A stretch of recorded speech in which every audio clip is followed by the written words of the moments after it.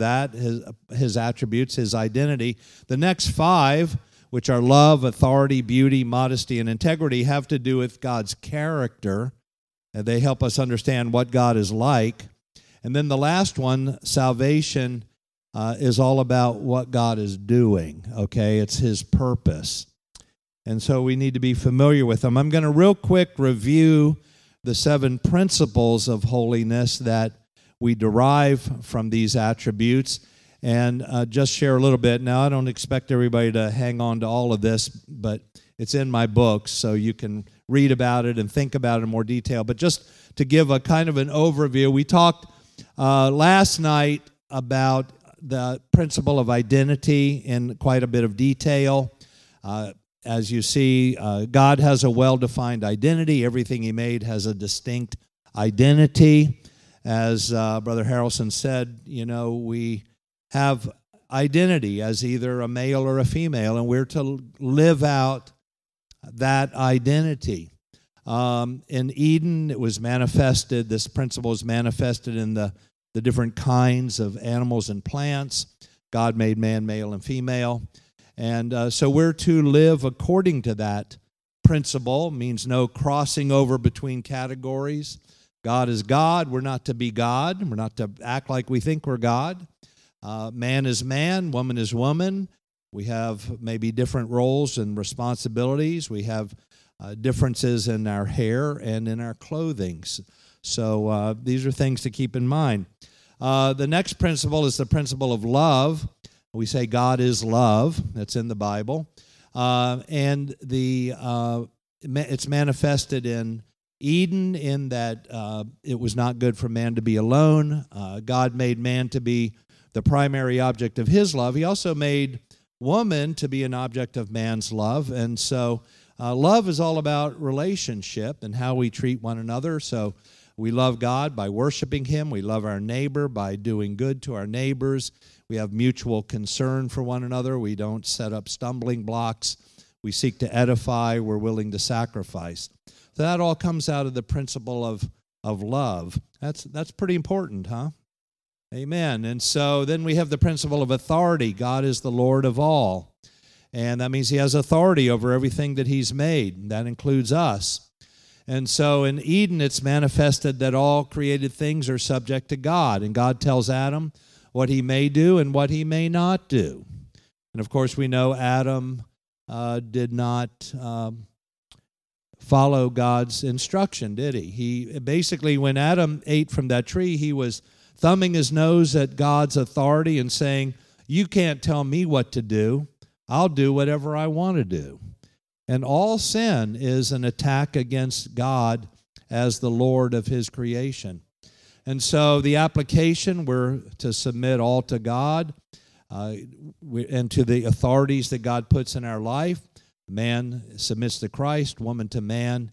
And we're also to exercise authority in love. Sometimes we're in a position of authority, and we're to exercise it the way God exercises his authority. He exercises it with love. By the way, the adversary, I mentioned the adversary of identity is confusion. The adversary of love is self-centeredness. The adversary of authority is resistance. Okay, you either submit to authority or you resist authority. And the adversary wants us to resist the God-given authorities that he's put in our lives. The next principle is the principle of beauty. Since God is invisible, his beauty is in his inner qualities, right? In other words, God's beauty doesn't really have anything to do with what we see. Now, that's man's definition of beauty. It's all about what our eyes see, and they say beauty is in the eyes of the beholder, and so we all have our own concept of what's beautiful. And men all over the world have different ideas about what constitutes a beautiful woman. But the Bible teaches that beauty is fading. It's short-lived, and that kind of beauty. And so what God wants us to see is that real beauty is in our inner man, not in our physical appearance. And the wonderful thing about that is, ladies, that means every one of you can be beautiful. And it doesn't really matter what you look like. And that's really important. And we talked about the beauty of holiness. And so God wants us to see that. In Eden, we saw the Sabbath day was established, and it represents the bride of Christ in a way. I don't have time to go into all of that except to say that in the book of Genesis, the word finished or perfect, when God finished everything, it's the Hebrew word kala, which also is translated bride. Okay, and so the bride, what's a bride? A bride is someone who's set apart from all others for one person and who is beautiful. Somebody told me once that on the wedding day, the husband, the groom looks at the bride and he thinks, I hope she never changes. And the bride looks at the husband and thinks, I'm looking at a lifetime project. Right. So it's the perception. And so in application, this principle tells us that we're not to be focused on the outward adornments that are designed to draw attention based on physical appearance, and that we are to focus on developing the inner beauty, which is godly character, in which the Bible says is incorruptible. And our physical appearance is inconsequential when it comes to our salvation, but our inner beauty is what God is really looking at. And there's so much that could be said about that. I could teach another whole lesson on just that. The next principle is modesty. And the word modesty comes from a root word that means measured.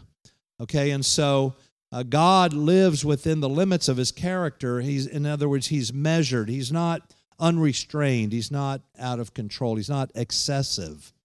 And by the way, the adversary of beauty is vanity. Okay, vanity, which is sort of like false beauty. God is perfectly in control of himself, and so he's modest. And he asked, where are you, to Adam and Eve? And even though Adam disobeyed, God was not out of control. God sees things from the beginning. He sees the end from the beginning. He didn't go, I can't believe you did this, Adam. He didn't yell and scream. He was modest. He was moderate. He was he placed limits on himself. And so the application is that we should avoid everything that clouds our thinking and causes our mind to be out of control. We should set our minds on the things of the Spirit. The Bible talks about having the mind of Christ, and there's a lot more to this in the way we dress, expressing our modesty, and so on. So the adversary of modesty is excess.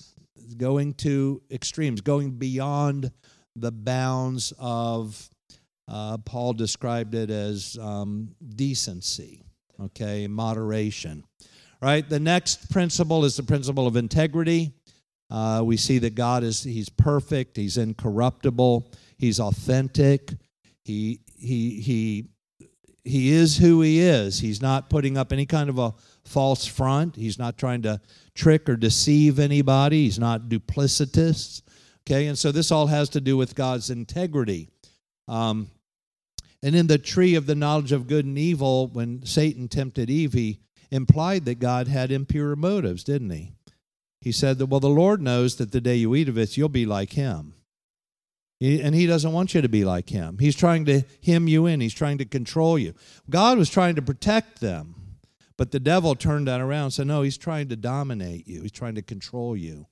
And he implied that God had impure motives. Well, God doesn't have impure motives. God tells it like it is. And so the applications are that we're to be genuine, we're to be consistent, uncompromising, resolute. We're not to be hypocritical. The adversary of integrity is hypocrisy, which is putting up a false front. It's being fake. And we're to be incorruptible. There should be no gap between what we profess and what we are. Amen? And we're to guard our eyes, because our eyes have a way of damaging our integrity. Do they not? Right? You think about the eyes. When Eve saw that the tree was good for food, When David saw Bathsheba, You know, the eyes get us into big trouble and cause us to compromise our integrity. So the last principle is the principle of salvation, and it's represented by coverings. You could think of it as the principle of coverings. Man was innocent and naked in Eden. He was without shame. There was total openness between man and God. There was no need for any covering. However, after sin, shame came on the scene, and immediately Adam and Eve felt the need to cover themselves. So we're all living in the world after sin, and so God has now ordained that we cover ourselves.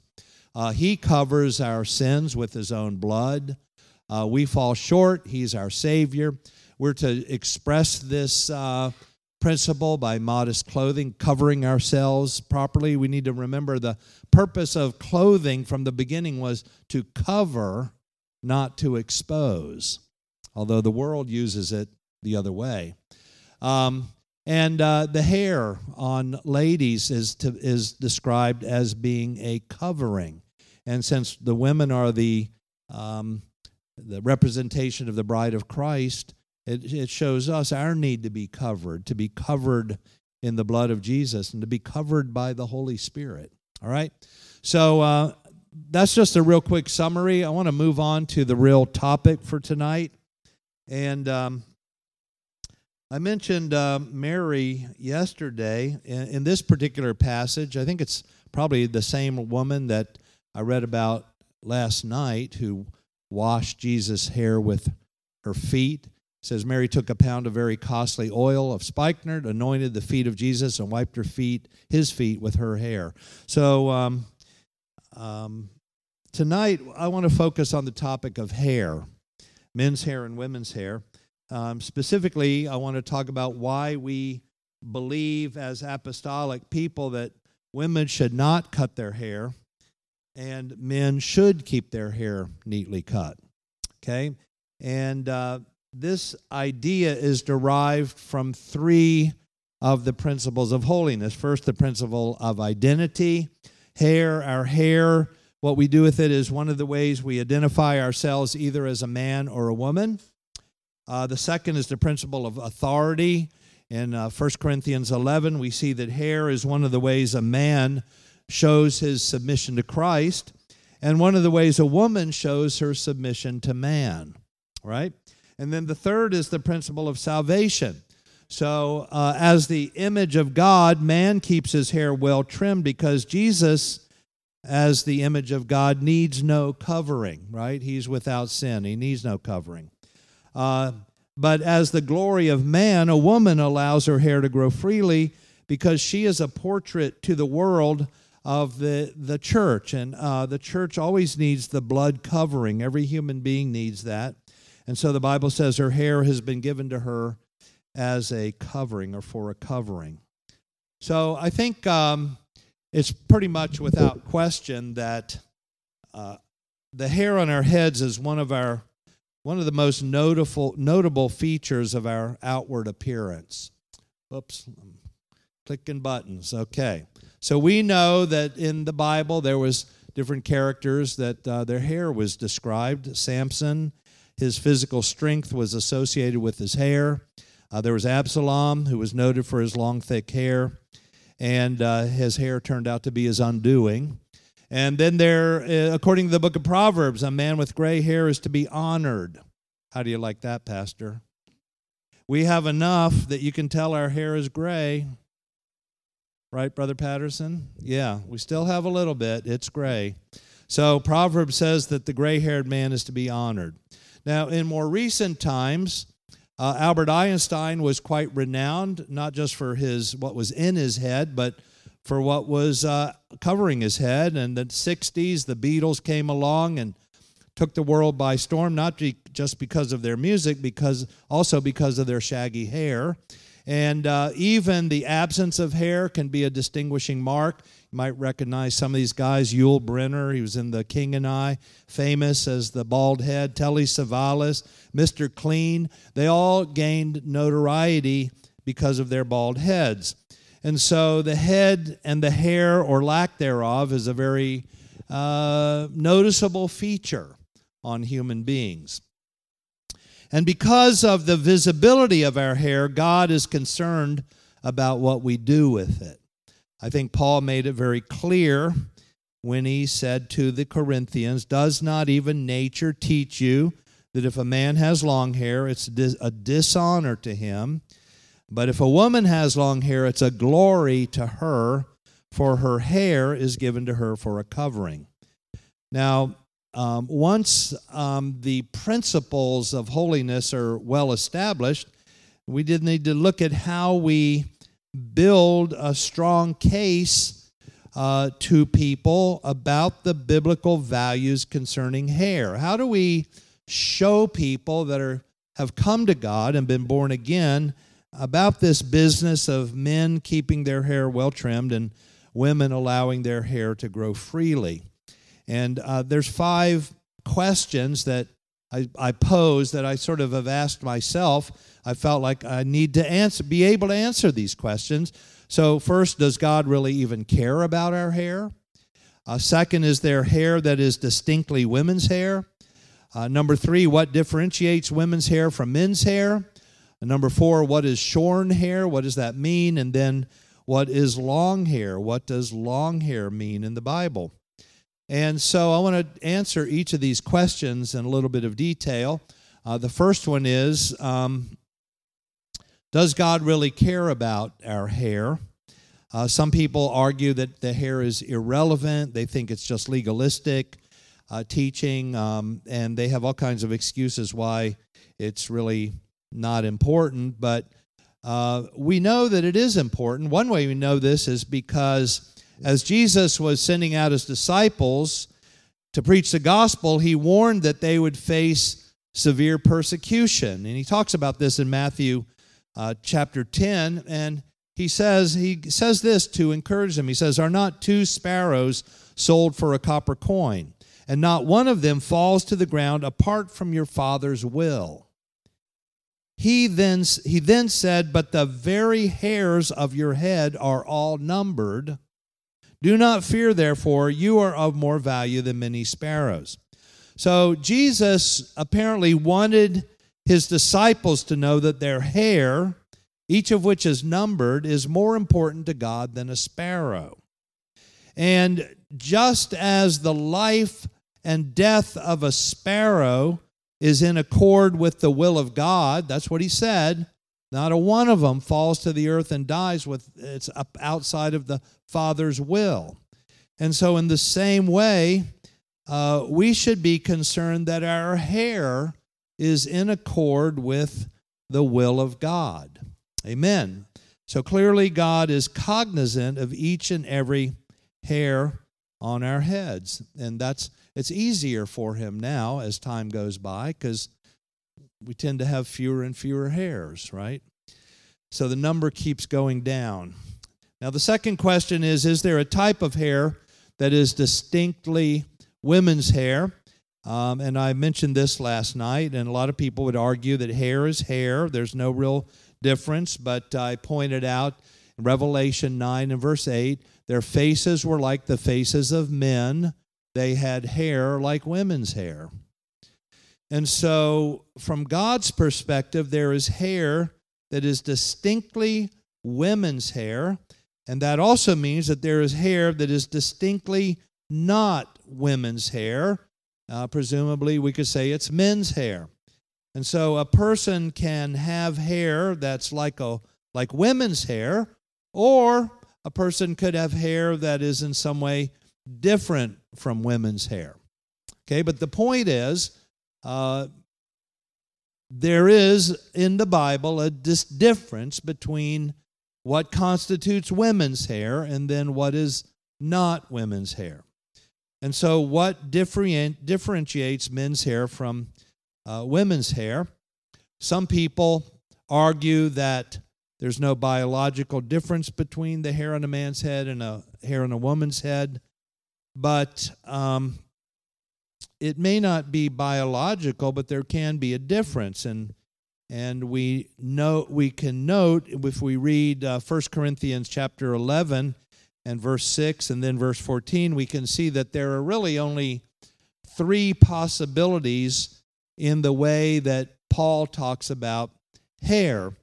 Okay, and so what he says is that hair can be shaved or shaved off completely. In other words, cut off right at the scalp. That's one possibility he mentions. Hair can be shorn, which means it's cut with shears, or scissors. Shears is just another word for scissors, and it's irrespective of the length of the hair. It's been cut, or it's been clipped, or it's been trimmed. And then the third possibility is that it's long. Okay, so you've got the possibility of shaved hair, shorn hair, or long hair. Now, is there a fourth possibility that I haven't thought of? I mean, these are the three that Paul mentions in 1 Corinthians 11. I mean, I can't imagine what other possibility there would be. It's going to have to, all hair is going to fall into one of those three categories. Of course, there's no hair in shaved head. It's all the hair's on the floor. So according to Paul, nature teaches that a man is dishonored by having long hair, but on a woman, long hair is her glory because it's given to her for a covering. So he suggests that the only thing that really differentiates women's hair from men's hair has to do with whether or not it's long hair. Okay? And since the only kind of hair Paul contrasted with long hair is shorn hair or cut hair, it follows that whereas a woman's hair is long, a man's hair is shorn, or a man's hair is cut.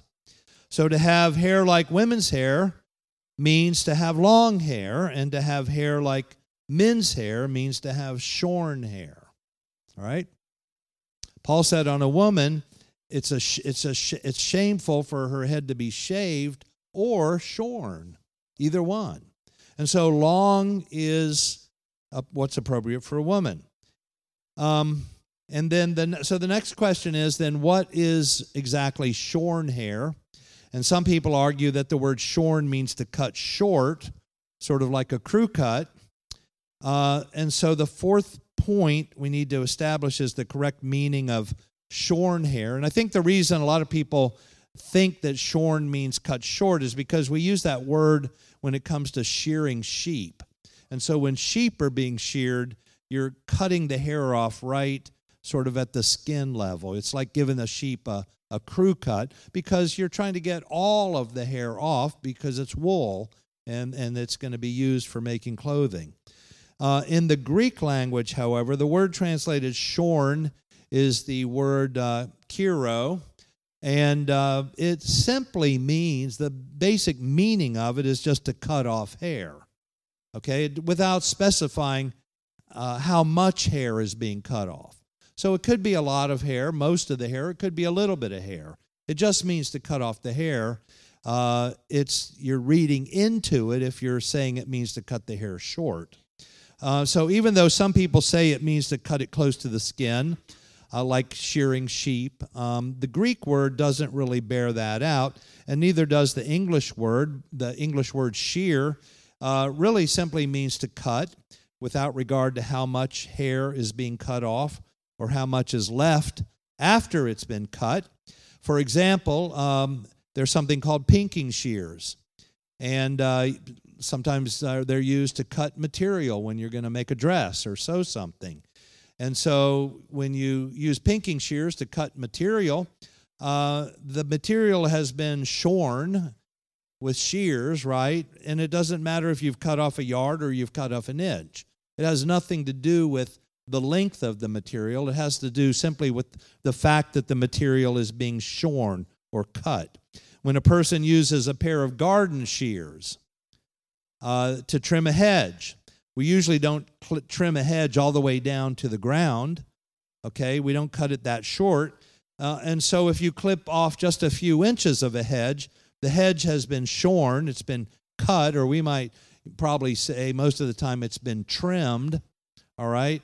And so that word in the New Testament can be used for any kind of cutting off, regardless of the length. So it doesn't necessarily mean hair that's been made a crew cut. It just means it's been cut. The word shorn actually comes from a 400-year-old translation of the Bible. It was used more commonly back in Old English days, but the more recent translations translate the word kiro as cut off or cut instead of shorn. And so it's really the word that we would normally use today. So for the sake of argument, though, let's say that shorn does mean to cut close. Let's say it means to cut the hair to the length of 1 inch. All right? Would we then not be forced to say that hair that is at least 2 inches long would be long hair? I mean, if it has to be cut short to be considered shorn, then anything longer than that would be considered long, right? Because it's going to either be shorn or long. It's either cut or it's long. And but would anybody say that a woman that has hair 2 inches long has long hair? Would anybody say that? No, nobody would say that. Okay, and so that would render the word long as meaningless. Okay, so there are sometimes ladies like to keep their bangs trimmed to a length of 2 or 3 inches, and they allow the rest of their hair to grow out. But you know what? If it's okay to cut any of your hair to 2 or 3 inches, then it would be okay to cut all of your hair to 2 or 3 inches. And could it be considered long if it's only 2 or 3 inches long? No, nobody would call that long. So Paul contrasted the word kiro or cut or shorn. He contrasted it. He made it an alternative to long.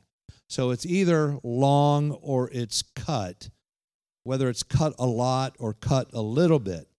And that indicates that hair cannot be both long and cut at the same time, at least from a biblical perspective. And since Paul also said if a man has long hair, it's a dishonor to him, we can say that men ought to keep their hair cut. Okay, men should not have long hair, whatever that might be. They should have shorn hair or cut hair.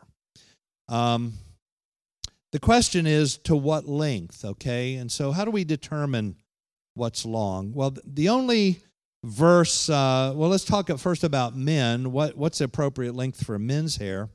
The only verses I can find in the Bible that give explicit instructions to men concerning their hair is directed to the temple priests in the book of Ezekiel. And I mentioned yesterday, I showed you the pictures of the statues of men that lived around the time of Christ who all had short cut hair. And but here we have in Ezekiel 44 and verse 20, they shall neither shave their heads nor let their hair grow long, but they shall keep their hair well trimmed. So that was the instruction to the priests. And it seems to be that was the common practice among the Jews, even though they wore beards. Their hair was cut short. The New Living Translation says they must neither let their hair grow too long, nor shave it off completely. Instead, they must trim it regularly. Okay?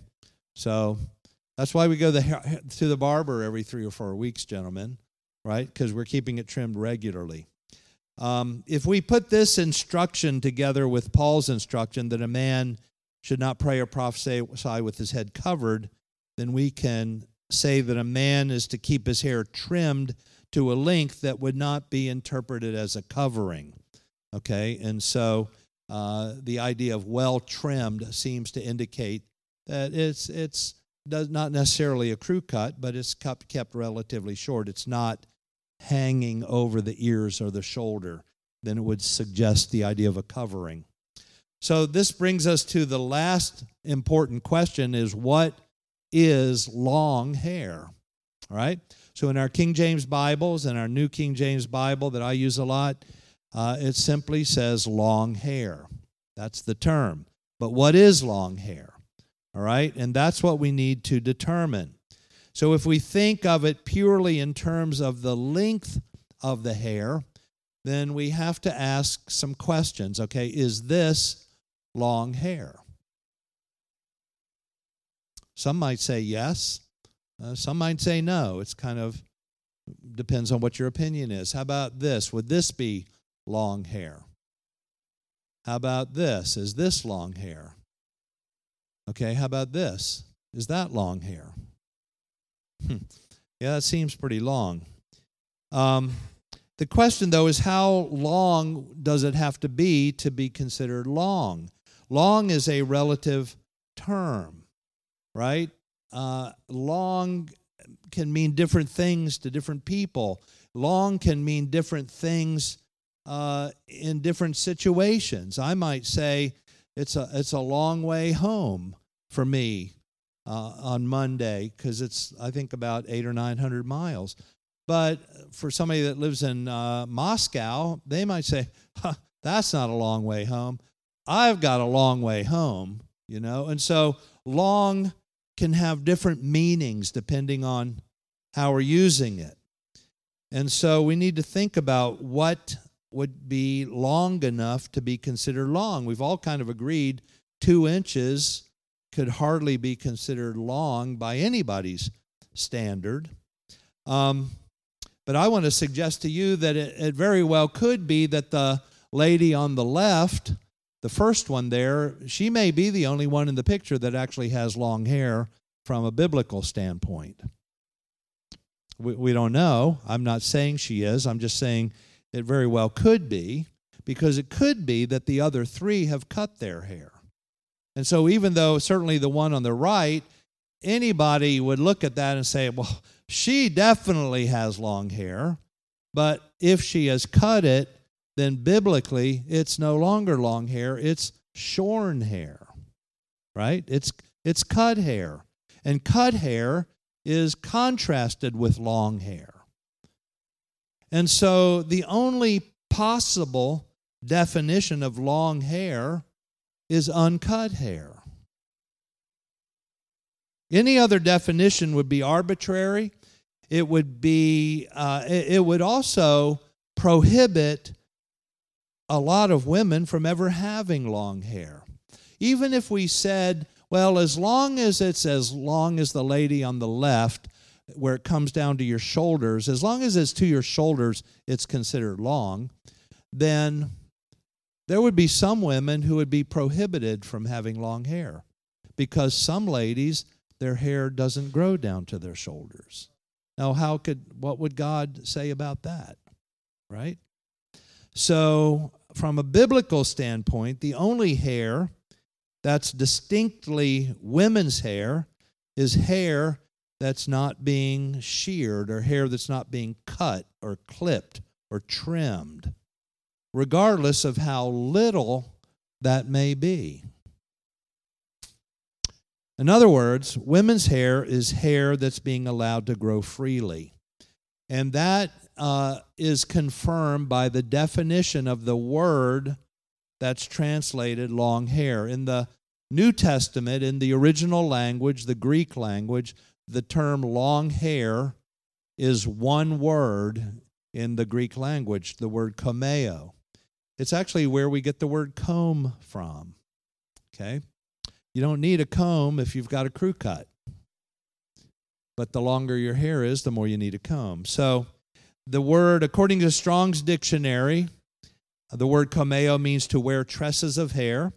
According to Thayer's lexicon, it means to let the hair grow, or it means freely growing hair. And according to Vine's dictionary, it means to wear long hair. Now, Vine's is a little bit more of an interpretation than a translation, okay? But it is the covering and the glory of a woman to wear tresses or falling locks of hair, to let her hair grow, to wear her hair long. What constitutes long?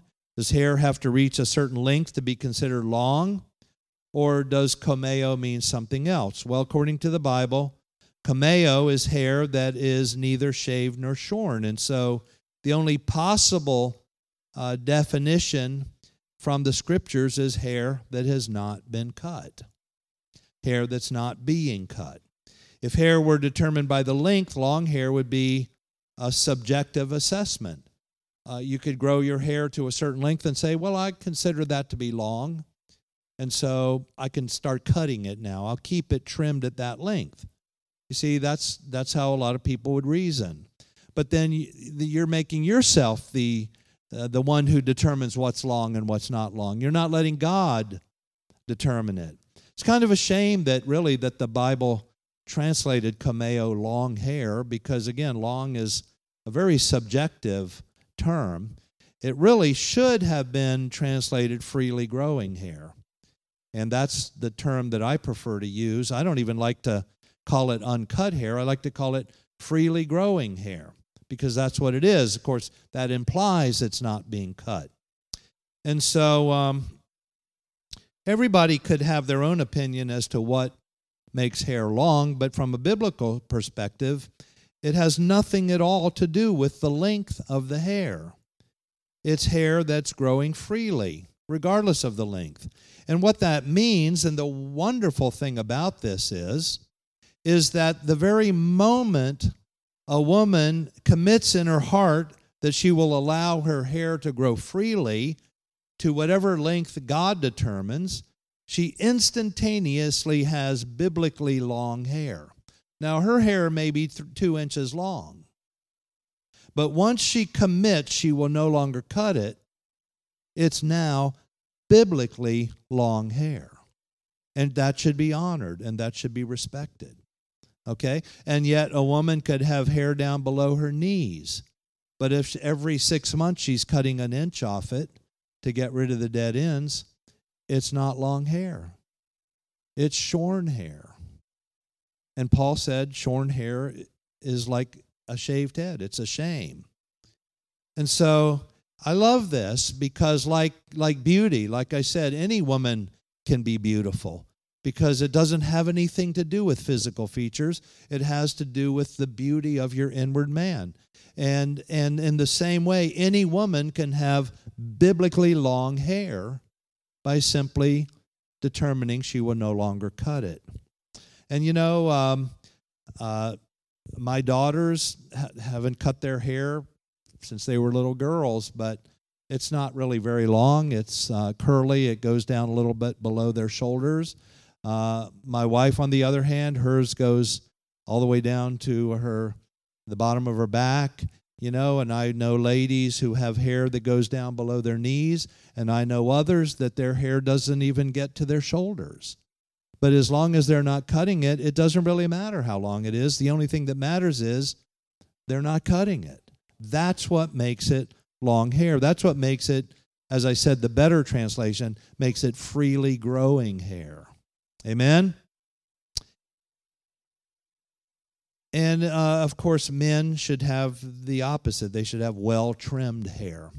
So I want to pause here for a second and see if anybody has a question, because there is a lot more that can be said about this, and I've got some more stuff. But the thing I decided I'm not going to do is I'm not going to go verse by verse through 1 Corinthians chapter 11, okay? And that's one way of teaching this. I've referred to those verses, and that's kind of the most prominent place in the Bible where the hair question is discussed. It seems as though Paul is writing it to people who had already been taught about it, and he's not going to a great effort to explain it all. It's almost like it's just a given. It's just accepted. And he's tying it to the principle of authority in that passage. And so I'm not going to take the time to go through it all. I have a verse-by-verse commentary on it in the red book about how to teach holiness, if you're interested. But does anybody have a question at this point? Yes, sir.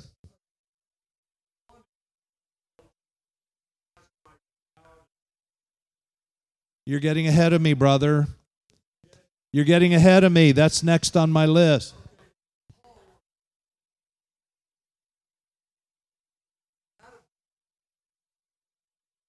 Right. Okay, we're going to talk about the Nazirite vow in a minute. Anybody else have a question or a comment? Okay. All right, so let's talk about the Nazirite vow. Is anybody, yeah. There you go, ladies. Let that indelibly go into your head. All right, the Nazirite vow. So this is another approach to talking about the idea of uncut hair. This was a practice in the Old Testament. It's not really a part of our experience with God today. It had some symbolic representations.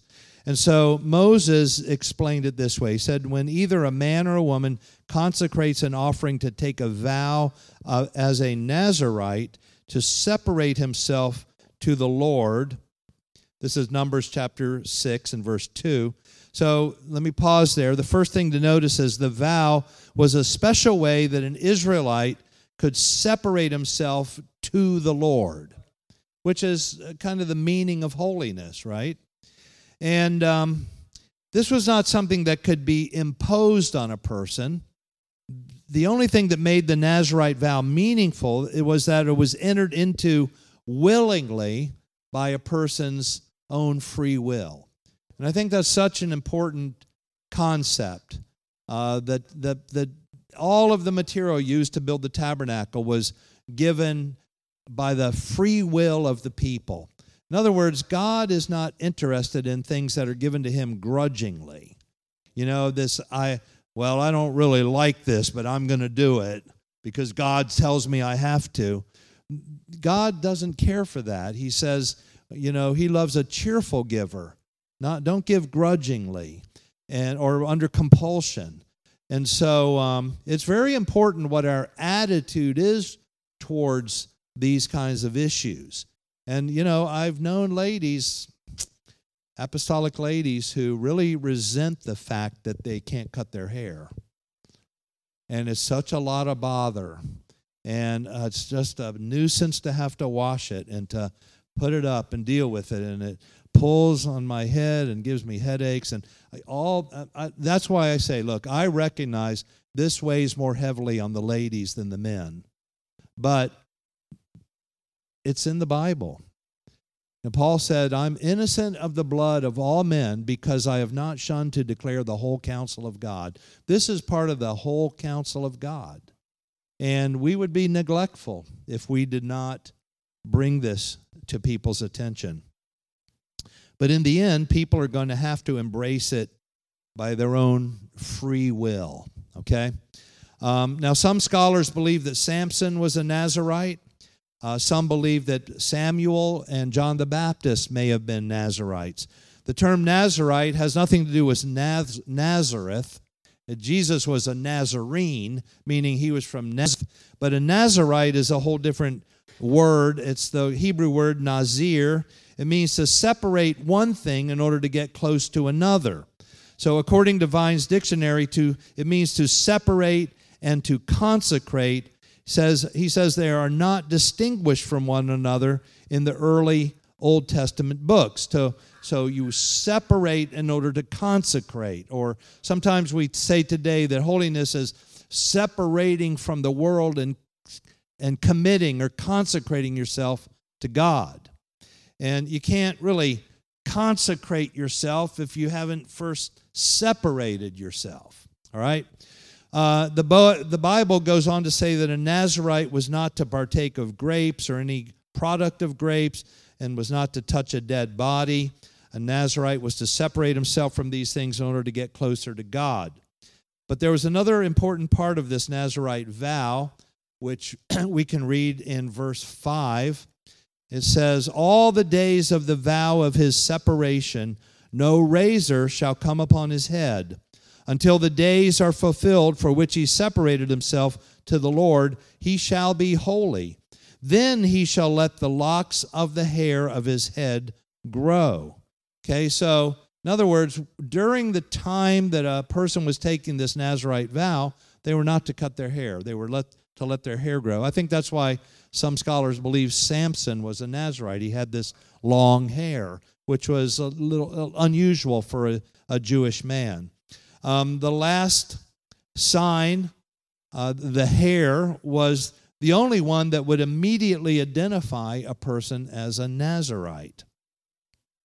So when people saw an Israelite man with this long growing hair, they knew he was a Nazirite. They knew that he had made this special vow to be holy to God. And so when people saw an Israelite with long hair, it gave him a certain identification. And Moses goes on to say in verse 7, he shall not make himself unclean even for his father or mother, for his brother or his sister when they die, because his separation to the Lord is on his head. Okay, so they weren't to touch a dead body, even if it's your mother or father or your brother or sister, you're not to touch it because you've got this separation to God, he says, on your head. That's talking about his uncut hair. The theological word book of the Old Testament says the nezer on his head is an evident reference to his uncut hair, which was the outward mark of his separation. And so the reason a Nazirite was not to defile himself as long as his uncut hair was on his head was because if his actions conflicted with his appearance, he'd be breaking his vow and making himself a hypocrite. Okay, so it was important that he have this symbolism on his head, but it was also important that he behaved in a proper way. The word nezer can also refer to something worn on the head, such as a crown. Okay, and so it's used in Exodus 28 to denote the gold plate that a priest wore on his forehead. All right, and who knows what that crown said in Hebrew? It said, "Holiness unto the Lord." And the theological word book of the Old Testament says, in view of the fact that the long hair of a Nazirite was a nezer, denoting his consecration, and the head plate of a priest was a nezer, denoting his consecration, the word nezer appears not to connote crown in a primary sense, but crown in the sense of the sign of one's consecration. This could be one's hair, as well as a headpiece. The nezer was a sign of the king's consecration to his office, just as it was a sign of the Nazirite's consecration to God. So in some instances, it was the crown on the king, and with the Nazirite, it was the hair. But what it was something on the head that was a mark of consecration to God. All right? Wilson's Old Testament Word Studies says the gold plate, which was fixed upon the forepart of the high priest's mitre, with this inscription upon it, "Holiness to the Lord," was a token of his eminent distinction and separation to God. Therefore, it was the name of separation or consecration given to it, which we translate crown. And as a crown or diadem is the badge of separation or eminent distinction from the inferior part of mankind, so this name is also given to the crowns or diadems of kings and to the hair of the Nazirite. So the point here that I'm wanting to emphasize is that God has been interested for a long time in the holiness of his people being marked by something on the head. And why would that be? Because the head is the most conspicuous part of a person, okay? And people make all kinds of statements by what they do with their hair. Now Moses, in talking about the Nazirite, he finishes with these words. Says, then the Nazirite shall, after he completes the term of his vow, then the Nazirite shall shave his consecrated head at the door of the tabernacle of meeting, and shall take the hair from his consecrated head and put it on the fire, which is under the sacrifice of the peace offering. So in the end, the hair was simply an offering to the Lord, right? And that's exactly how it is for us. Whether you're a man who keeps his hair cut or a woman who lets her hair grow, in the end, you're simply making an offering unto the Lord. You are the offering, right? We're living sacrifices. Now, like a lot of Old Testament teachings, the Nazirite vow was designed to teach New Testament principles. So the word Nazir, where we get the word Nazarite, it was also used in the context of farming. And Jesus talked a lot about farming. And Moses said to the Israelites, he said that what grows of its own accord of your harvest you shall not reap. He's talking about the seventh year when they weren't to harvest their crops, or they weren't to manage their fields the way they normally did. It says, what grows of its own accord of your harvest you shall not reap, nor gather the grapes of your untended vine or unpruned vine, for it is a year of rest for the land. The word translated untended here or unpruned is the word Nazir. Okay, the very same word. And so these were, in a sense, Nazarite vines, and they were not to be cut or pruned during the Sabbath year, but they were allowed to grow freely. And so again, the word Nazir means to not cut, but to allow to grow freely. As Strong's dictionary points out, an unpruned vine is like an unshorn Nazarite.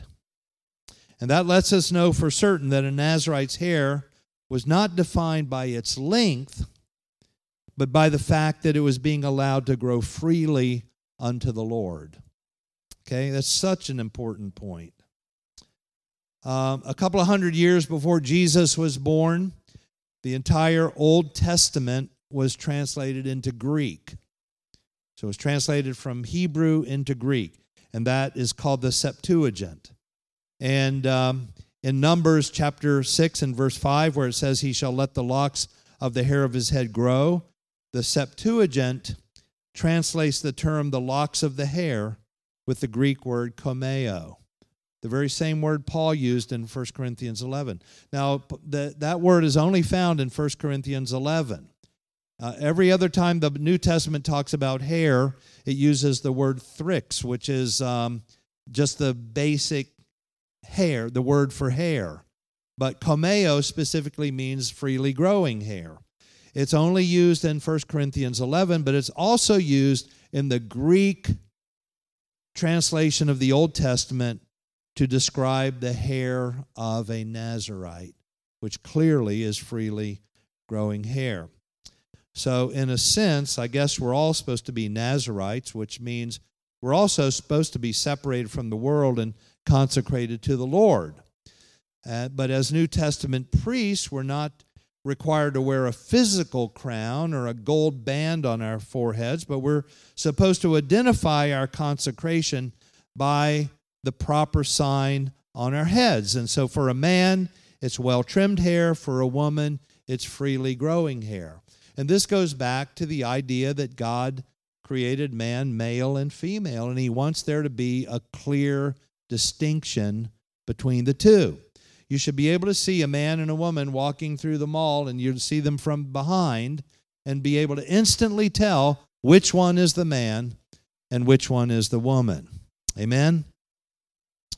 In 1 Corinthians 11:15, which I've quoted numerous times now, one more time I'll say it. It says, but if a woman has long hair, if a woman has komeo, freely growing hair, it's a glory to her, for her hair, her kome, her freely growing hair, is given to her for a covering. The word covering means a veil. Okay, so in old days, and even in parts of the world today, women wear veils. Vine's Dictionary of Greek Words says that the word kome, as used in 1 Corinthians 11:15, shows that the covering provided in the long hair of the woman is as a veil, a sign of subjection to authority, as indicated in the headships spoken of in verse 3. So earlier in chapter 11, verse 3, Paul says the head of every man is Christ, the head of Christ is God, and the head of woman is man.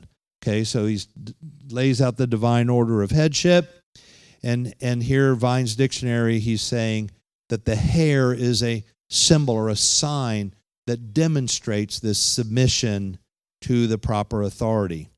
The important point here is that he says the hair is the veil. Young's literal translation translates verse 15 this way: because the hair instead of a covering has been given to her. The hair as an alternative to a veil has been given to her. So this is why we say that Christian women don't have to wear a veil made of fabric, okay? And there are some groups, there's a lot of Amish and Mennonite people where I live, and Amish and Mennonite women cut their hair. They think they have long hair because it usually grows down their back, but it's still cut. They keep it cut. But they're required to wear a fabric bonnet of some sort. Sometimes it's just a little tiny thing clipped to their hair, but they always have it. And we have a lady in our church about 1.5 years ago. She came and got baptized and got the Holy Ghost. She grew up Mennonite. And you know what her mother told her? Her mother told her point blank, if you stop wearing the head covering, you will go to hell. And we showed her in the scripture she didn't need to wear that head covering anymore. Her hair was given to her instead of a veil, and instead of the covering. The hair is the covering. It is the veil. And so, it says when a woman's praying, she should have her head covered. Does that mean you wake up at 3 o'clock in the morning and you're feeling the Lord tugging at you to get up and pray for a while? Wait a minute, I can't do it until I find my little bonnet and put that on. Now I can pray. No, it's silly. It's ridiculous. If it means a head covering, it means that a man shouldn't pray unless he has a hat on. And if you're out working in the field and you feel led to pray and it's a hot sun, but you have to take your hat off before you can pray. You have to have your head uncovered. No, it's got nothing to do with a fabric covering. It has to do with the hair. An uncovered head is a head that's got cut hair on it, and a covered head is a head that's got freely growing hair on it. And again, the length of the hair is irrelevant. It's whether or not there's a commitment not to cut it. So let me cover a few Old Testament concepts about head coverings. I'm going to kind of go through this quickly. But in the Old Testament, a covered head was associated with faithfulness and subjection to authority. In Isaiah 6:2, it says that the angels that minister before the Lord keep their faces covered. Apparently, it was a sign of their recognition of God's glory and authority. When Rebekah was about to meet Isaac, the Bible says, so she took a veil and covered herself. So she covered her head with a veil as a sign of her willingness to submit to the authority of her husband. Under the law of Israel, if a woman was accused of unfaithfulness, a priest was to stand the woman before the Lord and uncover the woman's head. Numbers 5:18. This uncovering of the head was to denote the woman's unfaithfulness and insubordination to her husband. And this idea of having the head covered to convey a sense of honor and subjection to authority is exactly what underlies Paul's teaching. He's simply saying, look, ladies, you don't have to put a cloth veil over your head to demonstrate this. That was all just a type and a shadow of what was to come. But you just have your veil on 24/7 by not cutting your hair, by allowing it to grow freely. Of course, this idea has virtually vanished in our modern culture. And most women think it's a horrible thought to never again go to the beauty parlor to get their hair cut. But you know what? Just because that's the way the world feels about it, that's no reason for us to ignore it. It's in the Bible. And we're told that we're not to conform to this present world, but we're to be transformed by the renewing of our mind. In other words, we're to change the way we think about these things. Amen. Let me show you some things about hair, symbolism of hair. In the Old Testament, among the ancient Jews and really throughout the world, a shaved head was symbolic of mourning, bitterness, and disgrace. As you look at the verses below, I want you to keep in mind what Paul said, that it's shameful for a woman to be shorn or shaved. All right? And so he's telling us here that both cut hair and a shaved head are equally shameful for a woman. It may not be that way in the in the eyes of the world, but it certainly is that way in the eyes of God. So think about these verses. Isaiah 22:12. In that day the Lord God of hosts called for weeping and for mourning, for baldness and for girding with sackcloth. So a shaved head was connected with weeping and mourning. Ezekiel 27:31. They will shave themselves completely bald because of you, gird themselves with sackcloth, and weep for you with bitterness of heart and bitter wailing. And then Micah 1 and verse 16, make yourself bald and cut off your hair because of your precious children. Enlarge your baldness like an eagle, for they shall go from you into captivity. So mourn for your children because they're being carried off by the Babylonians and they're going into captivity. So shave your head and mourn. So a shaved head was also symbolic of judgment, dishonor, and shame. Isaiah 3 and verse 24, so it shall be, instead of a sweet smell, there shall be a stench. Instead of a sash, a rope. Instead of well-set hair, baldness. Instead of a rich robe, a girding of sackcloth. So here it's connected to a stench and sackcloth. Jeremiah 48 and verse 37, for every head shall be bald and every beard clipped. On all the hands shall be cuts, and on the loins sackcloth. And then in Ezekiel 7:18, they will also be girded with sackcloth. Horror will cover them. Shame will be on every face. Baldness on all their heads. So the idea of a shaved head is continually connected with shame and disgrace and the judgment of God.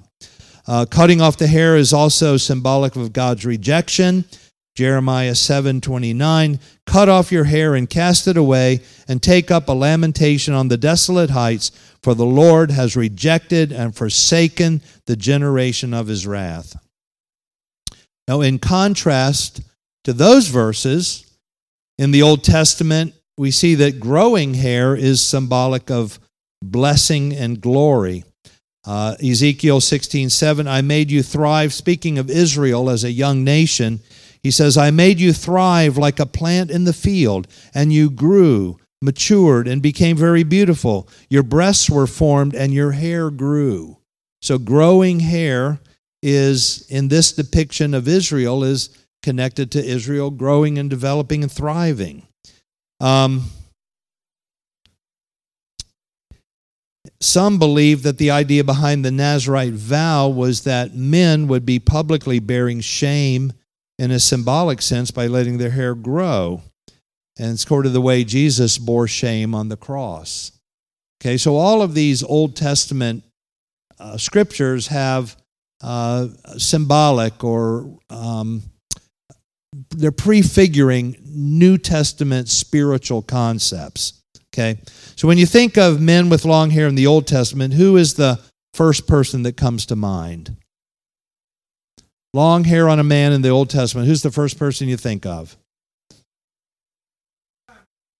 Samuel? Does it say? How about Absalom? Somebody said that. Okay, so I think Absalom is kind of the classic. Well, Samson is a really good one too. But the Bible says that Absalom only cut his hair once a year, and he just did it because it got so heavy.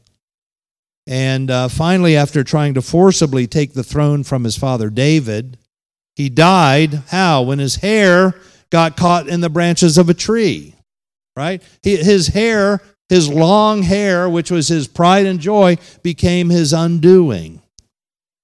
And so the Bible says Absalom rode on a mule. The mule went under the thick boughs of a great terebinth tree, and his head caught in the terebinth, so he was left hanging between heaven and earth. What a horrible way to go. Woo. In Old Testament days, before the priest entered the tabernacle, he first had to be anointed with oil. David was referring to this when he wrote in Psalms 133, behold, how good and how pleasant it is for brethren to dwell together in unity. It's like the precious oil upon the head, running down on the beard of Aaron, running down on the edges of his garment.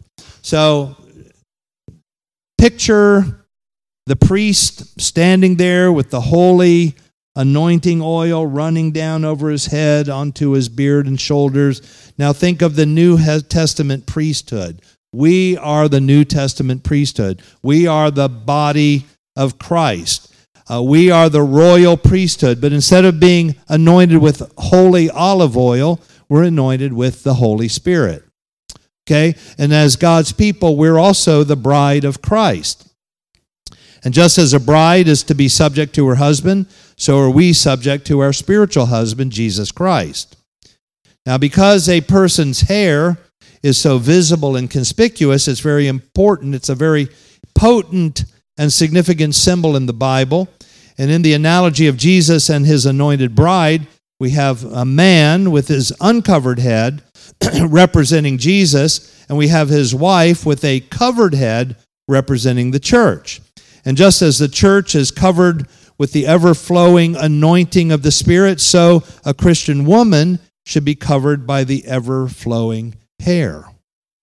And just as we should receive God's anointing exactly as he gives it to us, and we should not try to fashion it or manipulate it to suit our own desires, so a woman ought to allow her hair to grow out however God gives it. And sisters, you may not like it all the time, but see, this is where we got to distinguish between physical beauty and holy beauty, the beauty of holiness. You know, it's not how your hair appears to the eye that's really what's significant. It's how it appears to God. And if it's holy hair, it's beautiful hair. And for those of us who appreciate holiness and esteem the beauty of holiness, it's beautiful to us too. It is. So we're to be a perfect portrait of Christ and his bride. To cut the hair so as to suit your own taste is really to damage this very important portrait that God wants to bring to the world. And we need to realize that these kinds of analogies are very important to God. You may remember when Moses was told to strike the rock and the water would flow out, that the next time he was told, don't strike the rock, but he got mad, he lost his temper, he struck the rock anyway, and water came out, and God barred him from going into the promised land because of that. And you think, why was that such a big deal? Because it was an analogy, and Moses messed it up. Striking the rock was symbolic of the crucifixion. The water flowing out was symbolic of Pentecost. Jesus was only going to be crucified once. He suffered once for all. And Moses messed all that up when he struck the rock a second time. And so God said, okay, Moses, you've done a good work up to this point, but you crossed a line here. I love you, but you're not going into the promised land. Wow. Let me just quickly go through the voice of history, and then if there's any questions at all on this, I mean, we can stay here till whenever talking about it, answering questions. But many of the early Christian writers wrote of the significance of hair. A man named Clement of Alexandria was a church leader who lived about 100 years after the apostles. He wrote a book called The Instructor, and he wrote, God wishes women to rejoice in their locks alone, growing spontaneously. He taught against elaborate braiding, curling, and dressing of the hair, dyeing hair, and wearing false hair. He told men not to adorn their hair like women or to let it hang in long womanish ringlets. Okay? So this was 100 years after the apostles. There was another man named Tertullian, lived about the same time as Clement. He wrote a book called On the Apparel of Women. He taught that women should not dye their hair, should not use wigs or arrange their hair elaborately. This is not scripture, but this reflects what the early Christians believed. He also wrote, let the world, the rival of God, see to it if it asserts that close-cut hair is graceful to a virgin in like manner as that flowing hair is to a boy. And in the new Schaft-Herzog Encyclopedia of Religious Knowledge, it says that in biblical times, women never cut their hair, and long hair was their greatest ornament. Now, let's move to more contemporary times. The World Book Encyclopedia says short hairstyles became popular in the 1920s.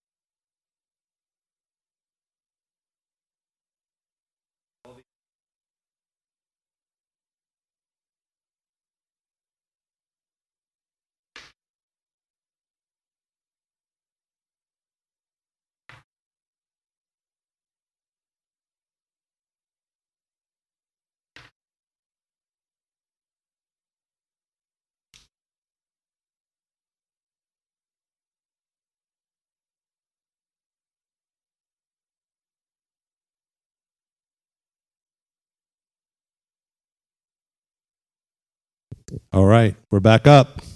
All right, so anybody ever heard of Irene Castle? Okay, well, there's a picture of her. There's actually a lot of pictures of her, I found out. And she was kind of the first. She was the groundbreaker. She broke out of the old archaic system of women letting their hair grow long. And during the 1920s, women cutting their hair was one of the most controversial issues of the day. Now, you didn't learn that in high school, and that doesn't get really talked about much. People act like it's just always been like it is, but no, it's pretty recent. There was an article in the June 27th, 1925 issue of the Saturday Evening Post. The author said, "There hasn't been a newspaper printed for the past 2 years that hasn't carried some sort of little story about women's hair. It used to be a woman's crowning glory, but now it's just hair." It almost sounds like a scripture, but that's just in a magazine.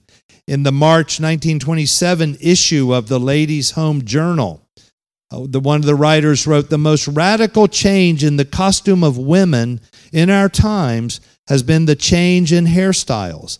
Hair really is the crowning glory of a woman. Her hair still remains the most telling item of her appearance, and now short hair is considered chic. It is also the symbol of the freedom of women." So this was the beginnings of the feminist movement. All right. Now, not everything about the feminist movement is bad. Many ways women were subjected unfairly. And so I think any reasonable person thinks women are equal under the law, should be able to vote and have rights and so on. But freedom for women in this sense is talking about freedom from authority, freedom to do what they please. Within 4 years after Irene Castle cut her hair, the number of hairdressing shops in America quadrupled. Some department stores and hospitals discharged any female employees who bobbed their hair. You could get fired for cutting your hair short. Many men divorced their wives because they followed the fashion of the day and cut their hair. Pretty amazing. In 1926, a court in Missouri awarded custody of 3 children to homes with, quote, Christian influence because their mother had bobbed her hair. How the times have changed, huh? Every one of us sitting here today came into the world after the 1920s. And most of us have seen in our lives as women with cut hair. And so to most people, that's just normal. That's just natural. Most people don't even think anything of it. But to God, it's not normal. To God, it's a distortion of His original plan for man. And as apostolic people, we need to decide what's going to govern our thoughts and our actions.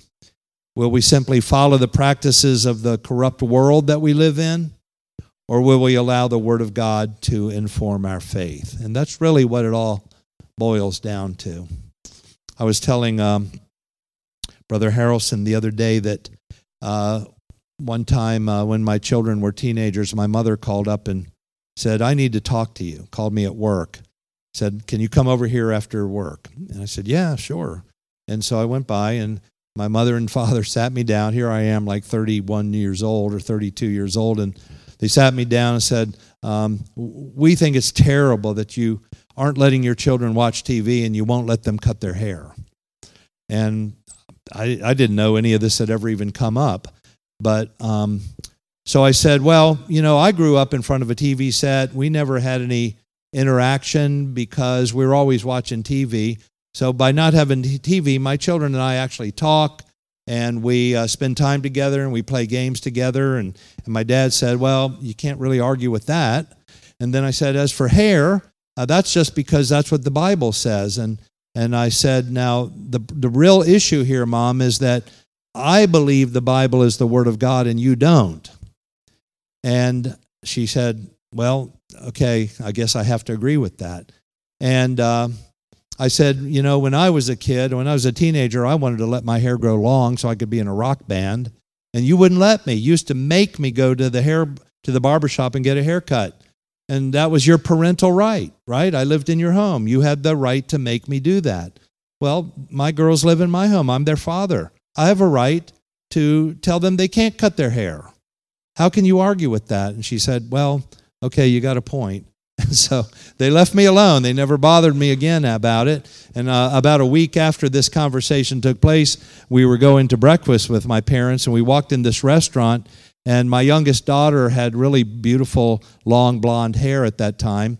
And we walked in, and a lady that was leaving the restaurant stopped us right at the door and said, oh, young lady, I just have to tell you, you have the most beautiful hair. And just went on and on about it. And I just thought, that's God just tweaking my mother, So, God, again, it's not the length, it's not the color, it's not the quality, it's the fact that it's not cut. That's what makes it beautiful to Jesus. Amen? So I'm gonna stop here. Does anybody have a question?